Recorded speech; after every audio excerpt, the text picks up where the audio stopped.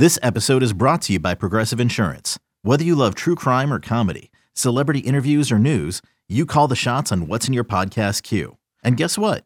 Now you can call them on your auto insurance too with the Name Your Price tool from Progressive.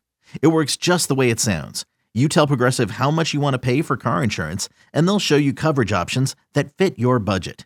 Get your quote today at Progressive.com to join the over 28 million drivers who trust Progressive. Progressive Casualty Insurance Company and Affiliates. Price and coverage match limited by state law. You could spend the weekend doing the same old whatever, or you could conquer the weekend in the all-new Hyundai Santa Fe. Visit HyundaiUSA.com for more details. Hyundai, there's joy in every journey.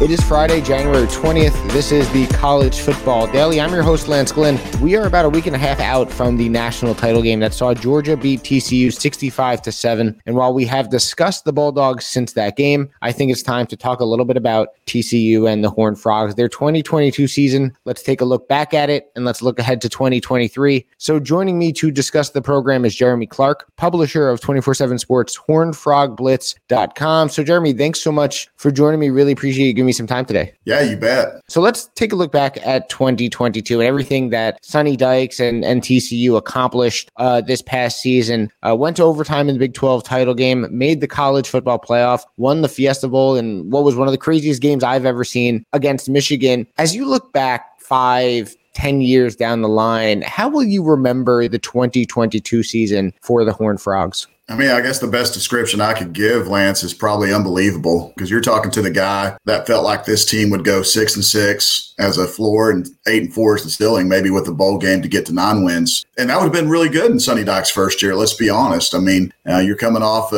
kind of a bad 4-year run there, the final 4 years under Gary Patterson, and this team was 5-7 a year ago, and some of those losses were by 3 or 4 scores. This was not a very good team in 2021, one of the worst defenses ever under Gary Patterson. So you didn't know what to expect in 2022. So for them to go out and really compete the way they did, not only were they one of the top offenses, they came back, clawed their way back in several games. Everyone started calling them the Cardiac Kids. It was fun to watch TCU football, and I think people liked the way they played football. I think they loved the way TCU stayed in a lot of these games, and it was fun to watch. How are they going to finish each week? And that's one of the things that makes college football great, because you get one of these teams like this. I don't necessarily call it a Cinderella. Everyone's going to label it a Cinderella team, but they had the makings. They had a good roster coming back. They had some good guys that were added through the transfer portal, and TCU's been here before. They've been on the cusp of the college football playoff. 2014, they were one game away. 2010, they went 13-0 and won the Rose Bowl. So if I go back, looking forward 5 to 10 years from now, and I look back at this season, just the word I can really use is unbelievable. I did not expect this to happen. I think in a year of unexpected, them certainly going out and finishing 13-2, playing in the national championship. I don't think anyone can expect that. And you're talking to the guy that's been covering them for 18 years. So big props to their season and huge props to Sonny Dykes in his first year. Yeah, unbelievable is certainly a good word to describe it. And speaking of unbelievable, was the Fiesta Bowl, because it was for me, was the Fiesta Bowl against Michigan the craziest game, whether it's non-TCU or TCU game? Was that just the craziest game you've ever seen? Because the back and forth nature of it, the big play nature of it, the no defense nature of it was just pretty spectacular to watch as a fan for me. I've seen some really good games, covering TCU over the years, and that was by far one of the top 3 games. I think the Rose Bowl game was obviously really exciting. Everyone remembers the Oregon game, the Alamo Bowl, where they were down 31-0 and came back, and the greatest comeback in college bowl history. I was there for that game. That was remarkable. But this game was kind of crazy, because you go into this game, no one's expecting TCU to win. You had the Michigan as a 7.5-point favorite, but let's be honest, everyone in the nation was claiming Michigan was going to win this game by 2 or 3 scores. It was going to be an easy win. Michigan, Georgia's playing the national championship. And I don't think really anyone gave them props to go in there and play the way they did. And when they got out to that big lead, I'm thinking, holy cow, this is going to be they're going to wipe the floor with them. And here comes Michigan. They come back, and then this is what we've seen for TCU all year. Every time they've thrown a punch, they've got a big punch thrown back at them. They've taken some really big haymakers, and the way they responded in that game, it was cool to see, because every time you thought, okay, this is Michigan, they're coming back, McCarthy's playing well, TCU's about to lose this game. And I'll be honest, I'll give you full disclosure. When TCU was up 41-22, I started trying to find flights for LA, and I tempted the football gods, man. I mean, they got mad, and here comes Michigan storming back. So I almost ruined that whole thing for TCU. But yeah, when they're going in that game and just playing the way they did, I mean, it was awesome. It was on the edge of your seat awesome, like every other TCU game has been this year. But yeah, it was really cool to see it in that stage against the number 2 team in the country with a chance to play for the national championship on the line. My wife she does not watch college football. She's not a big sports fan, but as her and I were sitting on New Year's Eve at our TV, even she couldn't take her eyes away from it. It was just an unbelievable back and forth game. Tons of fun to watch. Now moving on to the national championship game, and we just obviously talked about everything TCU was able to accomplish in the 2022 season. But do you think the result of the game against Georgia sort of clouds what happened during the regular season and the accomplishment of beating Michigan because it was such a big margin of defeat? I think based on a national perception, it does a little bit, because I think if you ask any fan base outside of TCU, it's all TCU shouldn't have been there. They've proven why the committee got it wrong. And you've heard every story under the book. And I certainly understand when it's 65-7, people are going to feel that way. But what TCU did to get there, they won all the games on their schedule. Like you mentioned earlier, they did lose against Kansas State in the Big 12 championship, but it was one of those games where I don't care who was in front of Georgia. I still think they would have won by 30 points. I'm sitting here watching Brock Bowers just go against TCU's defense, and no one could cover him. I mean, it didn't matter if they put a linebacker, safety, or cornerback on him. I really feel like that guy's the next Gronk. I mean, I really do. He's going to be a tremendous pro player, and I think by the time you look up in the 2024 NFL draft, he's probably going to be a top 10 pick, in my opinion. So I really think everything happened really well for Georgia that night. Stetson Bennett played exceptionally well. I was always real cautious about how he was going to play because I'm one of those Stetson Bennett fans. I really feel like he was kind of under the radar and always played really well. And I felt like TCU was going to have some trouble defending him. But I think if you look at national perception wise, yeah, of course, that score does not look good. But I think as far as TCU, I think you can still hang your hat on a 13-2 season. They still finished number 2 in the rankings. They still have a lot to build on. Recruiting was tremendous this year for them. They've done really well getting guys through the transfer portal. I think 5 or 6 of those guys are from the SEC. So they've got a lot to come back and build on and make sure this thing wasn't a total fluke. They've got a lot of guys that they're going to have to replace, but as I mentioned, they've got some good guys coming in and they've got some good guys coming back from a pretty good roster. So I think when you look at it moving ahead to maybe the preseason rankings, I think you're probably going to see them still in that top 15 in the preseason, just because I think they did garner a lot of respect from a lot of people across the nation. But if you ask fan base, if you ask Alabama or some of those other fan bases, they're going to say there's no way TCU should have been in that national championship. But again, I would tell them they earned the right to get there. They beat the number 2 team in Michigan, especially when everyone a week prior was saying Michigan was going to win by 3 or 4 scores. We're going to take a quick break, and when we come back, we're going to talk about a couple departures for TCU, as well as a couple that will be relied upon heading into next year. Keep it locked in. You're listening to the College Football Daily.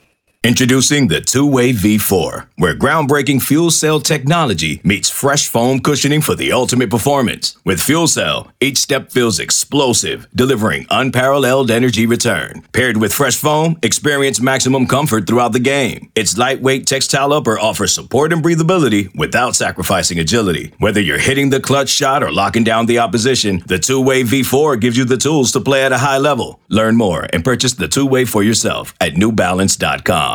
eBay Motors is here for the ride. Remember when you first saw the potential? And then through some elbow grease, fresh installs, and a whole lot of love, you transformed 100,000 miles and a body full of rust into a drive that's all your own. Look to your left. Look to your right. It's official. No one's got a ride like this. There's nothing else that sounds like, feels like, or looks like the set of wheels in your garage. With over 122 million parts, you can make sure your number one ride or die stays running smoothly, so there's no limit to how far you can take it. Brake kits, turbochargers, engines, exhaust kits, roof racks, LED headlights, bumpers, whatever your baby needs, eBay Motors has it. And with eBay Guaranteed Fit, it's guaranteed to fit your ride the first time, every time, or your money back. Plus at these prices, well, you're burning rubber, not cash. Keep your ride or die alive at ebaymotors.com. Eligible items only. Exclusions apply. Back here on the College Football Daily, Lance Glenn joined alongside by Jeremy Clark of 24/7 Sports, HornFrogBlitz.com. So, Jeremy, the biggest news in recent weeks for TCU, Garrett Riley, the offensive coordinator, he's off to Clemson. Kendall Briles, previously at Arkansas, is now in as offensive coordinator. So I guess plain and simple, what's going to change, if anything? Obviously, Sonny Dykes is still there, and we know Sonny Dykes is an offensive guy. But with the change at offensive coordinator, do you expect anything new now to this offense for TCU heading into 2023? Well, I think what Sonny Dykes was really looking for was a guy that had a run background, rushing offense background, because that's something that Garrett Riley did really well for TCU. And that's one of the things that made him so successful is he really didn't abandon the run game, even when they were behind in some of these games, down by 17 against Oklahoma State, 18 against K-State. They did a really good job running the football, and I think that's really important for Sonny Dykes. Yeah, he wants to have a quarterback put up some big numbers, but if you look at what Kendall Briles has done as a coordinator, he's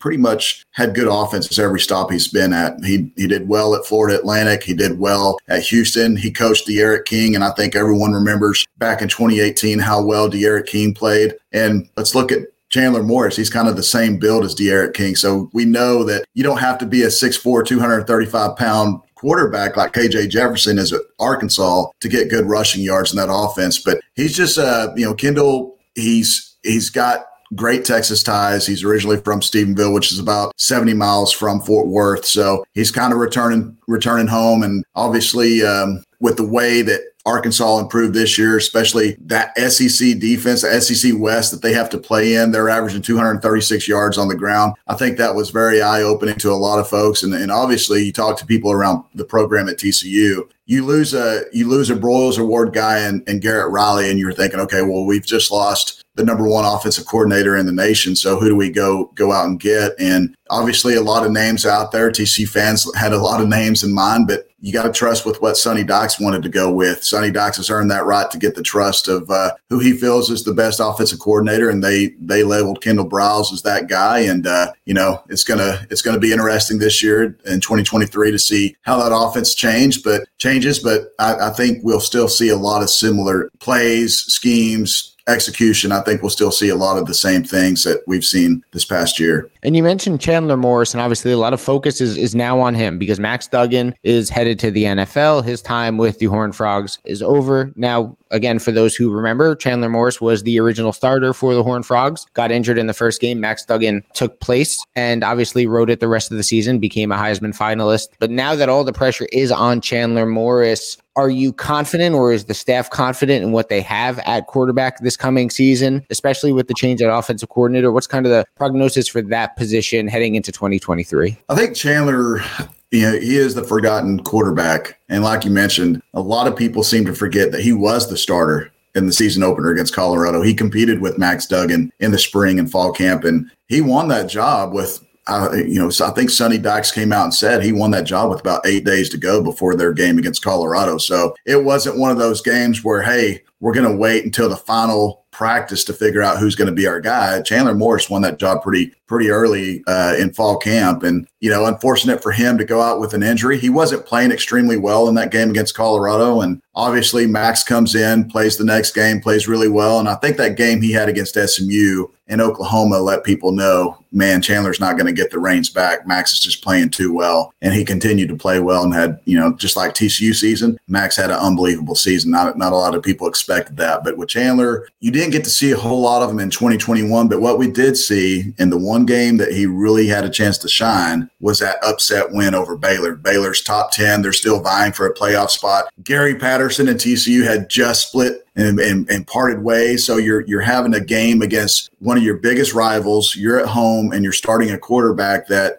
has not played very many games. And Chandler goes out there, throws for 461, rushes for 71, 531 total yards of offense, was the second best game ever for a TCU player in their school history. So he's got, and that's against a very good team, a top 10 Baylor team. So you have a guy that has tremendous athletic ability. He doesn't have quite the arm strength that Max Duggan has, but he has really good accuracy, and he's good at leading an offense. Now he is going to have to learn a new offense under Kendall Briles, but it's a similar style of air raid. They're going to be running the ball a little bit more. But again, I'll go back to 2018. and I look at how Kendall Browse used De'Aaron King, similar body styles. They're 5'9", or not. Chandler's a little bit taller than 5'9". He's about 5'10", 5'11", but he's fast. He can run the football and he can make plays with his arms. So I look, not going to go out here and predict that Chandler Morris is going to account for 50 touchdowns, but I will say that I feel like he's going to be pretty successful in Brow's offense. So, Jeremy, I'll let you go on this one. What do you think is the biggest question mark this TCU team has to answer this offseason heading into next year in 2023? I guess just kind of the thing we've been talking about, the offensive side of the ball. You lose Max Duggan, you lose Kendre Miller, you lose Quentin Johnston, who's going to be the number one receiver taken in the draft. You lose three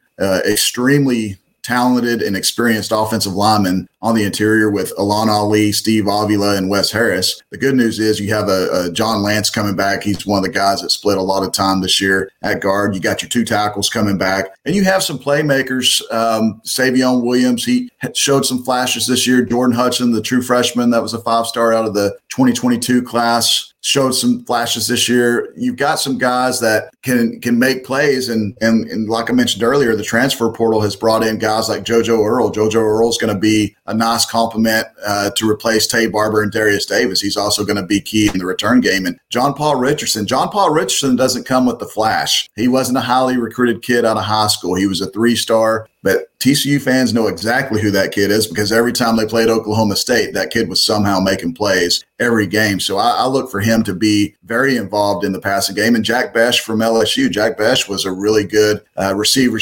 / H-back for LSU, wants to get catches, wants to come to this offense, and obviously he'll have a big chance. So, yeah, they've got to replace some very key guys on offense, but I think they've got some key players coming back and some key additional players that can help them continue this ride on offense. And luckily on defense, they only have to replace a few guys. Defensive line is the place they're going to be hurting the most. They've got to find some guys through the transfer portal, get ready to play. I think that'll happen after spring camp when you have the next mass exodus of guys hitting the portal after spring camps. But I think on the back end, they still return a lot of good linebackers, good corners, and good safety. So I think defensively playing in that system in the 3-3-5 for the second year will help them. And I'm not predicting them to go out there and compete for the national championship again, but I don't think you're going to see too far of a drop-off for the Frogs in 2023. Yeah, so some pieces they need to replace, but obviously some pieces coming back as well for TCU. Follow Jeremy on Twitter at jclarkhfb247 and make sure to check out hornfrogblitz.com for the best TCU coverage around. Jeremy, thanks so much for coming on. Remember to give us a 5-star rating and a review on Apple Podcasts. And of course, head on over to the 24/7 Sports YouTube page and subscribe as well. So for Jeremy Clark, I am Lance Glynn. This has been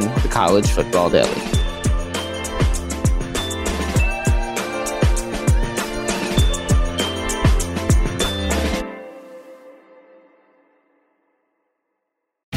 The baseball season is in full swing, which means you need to listen to Fantasy Baseball Today, part of the CBS Sports Podcast Network.